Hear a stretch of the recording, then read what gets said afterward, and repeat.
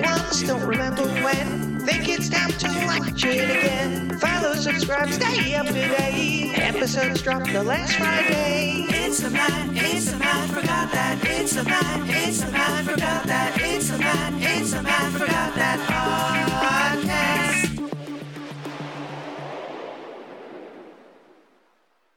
And welcome to an all-new season of the Matt Forgot That podcast, the place to recollect and reminisce. I'm your host, Matt Seroski, filmmaker, film fan. Each episode, I'm going to rewatch and review a movie or TV pilot that I've seen before but don't quite remember. It could be a blockbuster, critic's choice, or cult classic. To join the conversation, follow me on Twitter, Instagram, and Facebook at Matt Seroski. You can subscribe to my YouTube page where I'll post videos and clips from the show. If you have any opinions on what I've reviewed or want to share your own trip down memory lane, use the hashtag MattForgotThat on social. Before we start, I wanted to talk about some of the changes that are happening to this podcast this season. If you missed it in the theme song, or you fast-forwarded through it, which, why would you? I've decided to release this podcast on the last Friday of the month, to cling on to the Flashback Friday trend. I mean, this is a nostalgic podcast. Since I moved the Matt Watch That podcast to bi-weekly, there were times that both podcasts would release an episode on the same day, so I wanted to avoid that going forward. Also, I've decided to add a recommendation or a recommendation to this podcast. I've really enjoyed looking back on the commercials and toys and television series and movies that were around during my childhood that I wanted to feature more of that in the podcast. So I hope you enjoy these changes as we travel back in time to recollect and reminisce. On to the main attraction. Each review will end with a ranking out of 5 stars. 1 star is skip it, 2 stars watch at your own risk, 3 stars standard fare, 4 stars worth checking out, and 5 stars must see. Now, if I give a title 5 stars, it doesn't mean I'm comparing it to Casablanca, Jaws, or Seinfeld. I rank titles based on other movies or TV series in that genre and at that time period. So let's jump into it. In this episode of the podcast, I'm rewatching and reviewing True Lies from 1994. In case anyone is wondering, I started off last season with Total Recall, another Schwarzenegger movie. It's not my intention to start off each season with one of his films. It just happened to work that way. I was in the mood for an action movie. This one rose to the top. It was directed by King of the World, James Cameron, who helmed The Terminator, Aliens, The Abyss, Terminator 2, Judgment Day, Titanic, and The Smurfs. Avatar. The screenplay was written by the director, based on the French spy comedy La Totale by Claude Zidi, Simon Michel, and Didier Kamenika. It stars Arnold Schwarzenegger as Henry Tasker.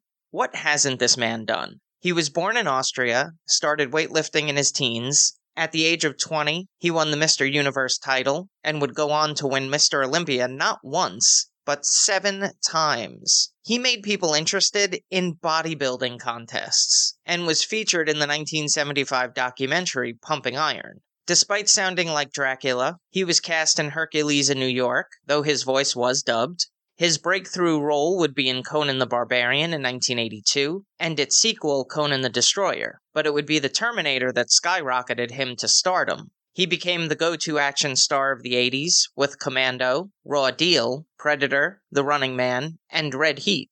He would expand his genres, appearing in comedies, Twins, Kindergarten Cop and Junior, and the family film Jingle All the Way.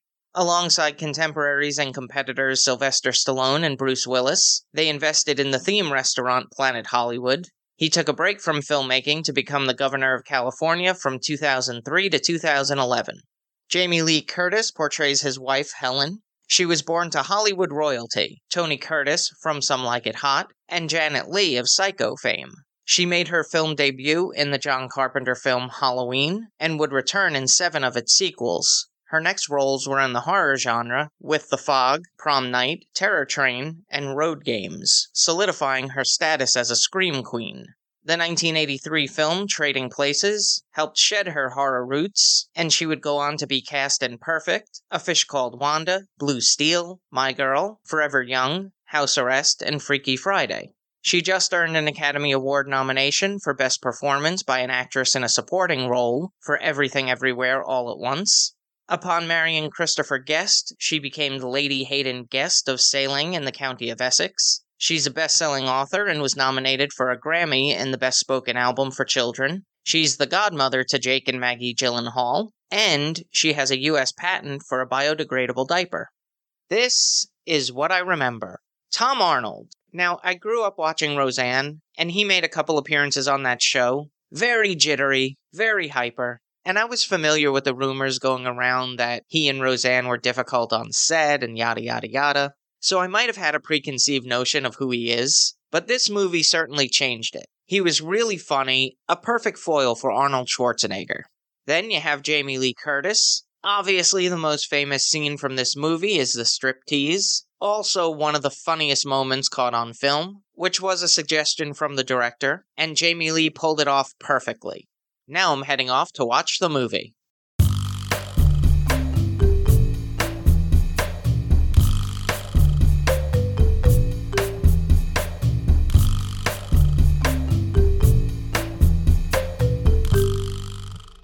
This is what I forgot. Tia Carrere. How could I forget her? She's featured prominently, one of the main villains, but I had no recollection of her in the movie. And I feel so bad about that, because when I met her briefly, she seemed like one of the most down-to-earth, genuine people, and I vowed on that day to work with her in the future. And Bill Paxton. He's a highlight of the film, playing a car salesman trying to con his way into having an affair with Helen. Very funny in this role.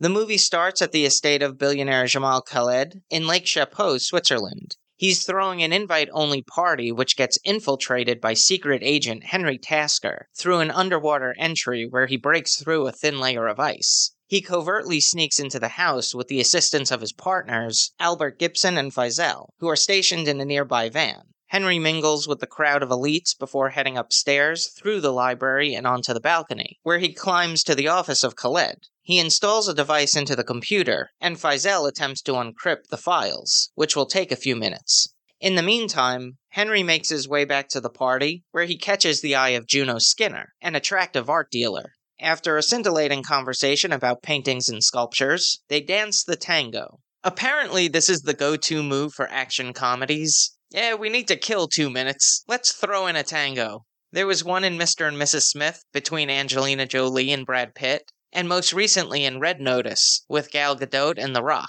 I mean, they're always fun, but it's not exactly original anymore. So a security guard comes across the broken ice and alerts of a breach, as Faisal unlocks the encryption and downloads the files. Albert advises Henry that he needs to leave the premises, but he's stopped by a guard looking for his invitation. Henry sets off an explosion allowing him to escape, but not before taking out a few pursuers in an exciting chase. A few hours later, Henry returns home to his wife, Helen Tasker, and teenage daughter Dana. Or, Dana!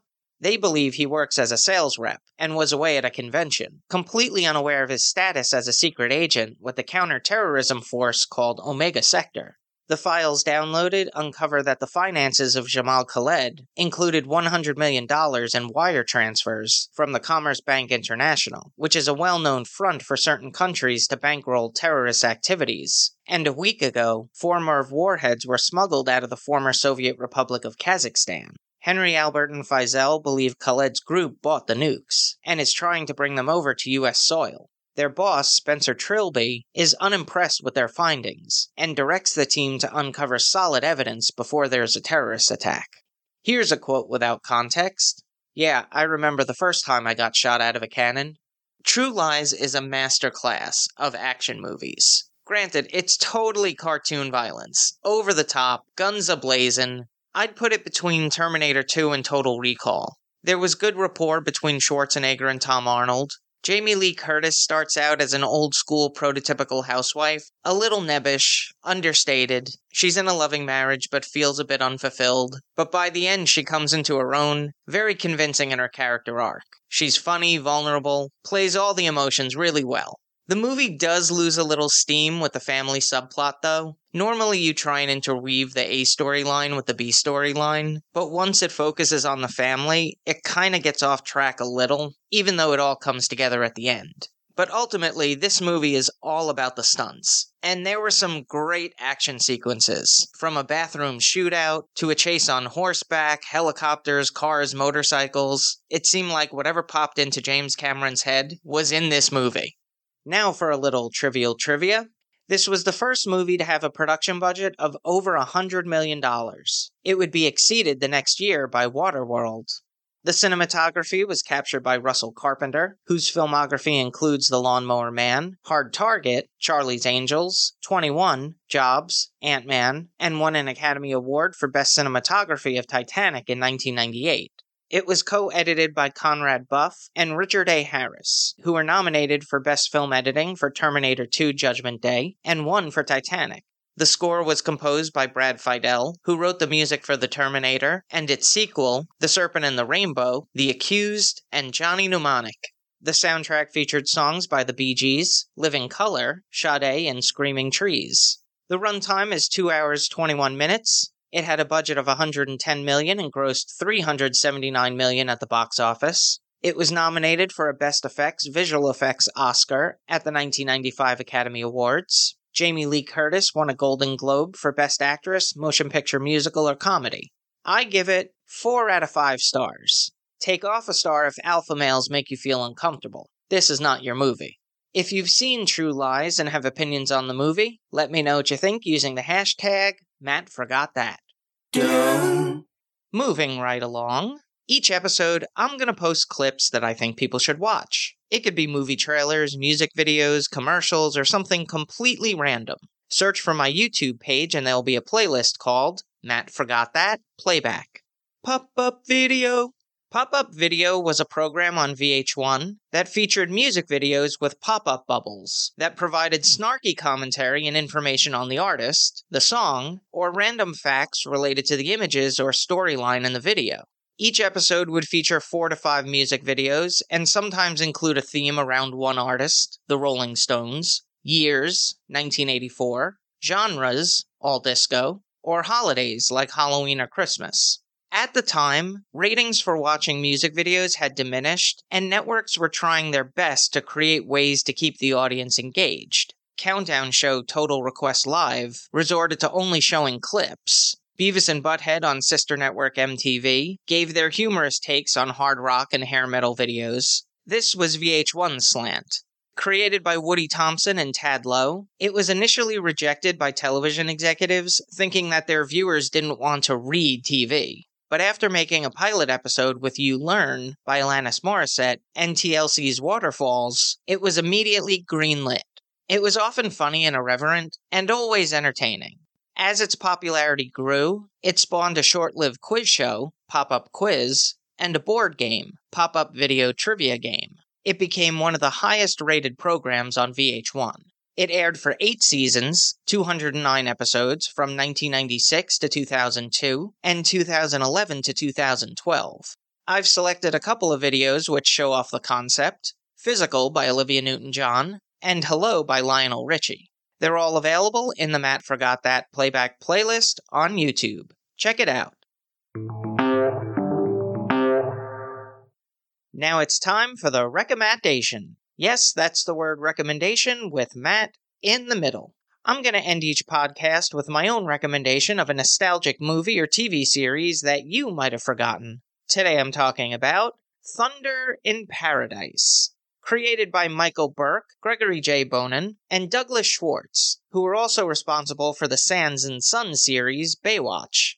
It tells the story of former Navy SEALs, Randolph J. Hurricane Spencer, and Martin Brew Baker, and their high-tech, futuristic boat named Thunder, who get hired for various freelance mercenary jobs. The series stars Hulk Hogan, former wrestler, Chris Lemon, son of Jack, and Carol Alt, popular model. So how did a mess of a show like this come to be? In 1993, Vince McMahon, owner of the World Wrestling Federation, WWF, or now known as WWE, and Hulk Hogan, its top star for a decade, couldn't come to terms on a new contract. There was also negative publicity on the company due to an ongoing steroid investigation and eventual trial where Hogan and others testified about their use of the substance, which tarnished the reputation of the Say Your Prayers, Eat Your Vitamins hero. Hulk Hogan decided to leave the company and focus his efforts on acting, despite not being able to. I mean, have you seen the disasters No Holds Barred, Suburban Commando, and Mr. Nanny? Creator and producer Douglas Schwartz reached out to Hogan, and they filmed a direct-to-video feature, which served as a pilot. It was originally slated to be on CBS, but when they backed out, it was sold and aired in first-run syndication. The show was filmed at Disney's Grand Floridian Resort and Spa and Disney MGM Studios, which was the same space that WWF rival World Championship Wrestling shot WCW Saturday Night. Thunder in Paradise was a modest success. There were plans for a second season, but Eric Bischoff, the executive producer and senior vice president of WCW, offered Hulk Hogan a lucrative contract to return to the Squared Circle. The ending theme song was written by Hulk Hogan and songwriting partners Jimmy Hart and John Maguire, who co-wrote many theme songs for wrestlers including Bret Hart, Shawn Michaels, Ted DiBiase, and the Legion of Doom. It's actually much catchier and more memorable than the opening theme song. Hulk Hogan contributed as bassist on the track. Yes, the Hulkster started his career in entertainment playing bass guitar for local bands. Now, he's known for his exaggerations, and one of his most famous ones is that when Jason Newsted left Metallica, he was up for the open position. Really? Now, I was never a big Hulk Hogan fan, although I will admit, when Earthquake attacked him on the Brother Love show and cracked his ribs, I wrote wishing Hogan a speedy recovery and got back a postcard with one of those silk screen fake signatures on it. But to me, I always liked the Intercontinental guys. Macho Man Randy Savage, Bret the Hitman Hart, Tito Santana. They had more exciting matches to me.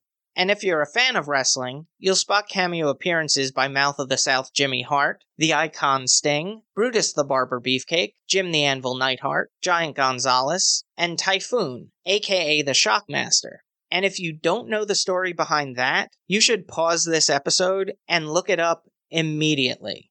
Thunder in Paradise was on for one season, 22 episodes in 1994. That's all for this edition of Matt Forgot That. Thanks for listening to me reminisce. You can follow me on Twitter, Instagram, and Facebook at Matt Seroski. You can subscribe to my YouTube page where I'll post videos and clips from the show. If you have any opinions on what I've reviewed, or want to share your own trip down memory lane, use the hashtag MattForgotThat on social. Head over to mattseroski.com for the latest news and updates, and come back next time for the rewatch and review.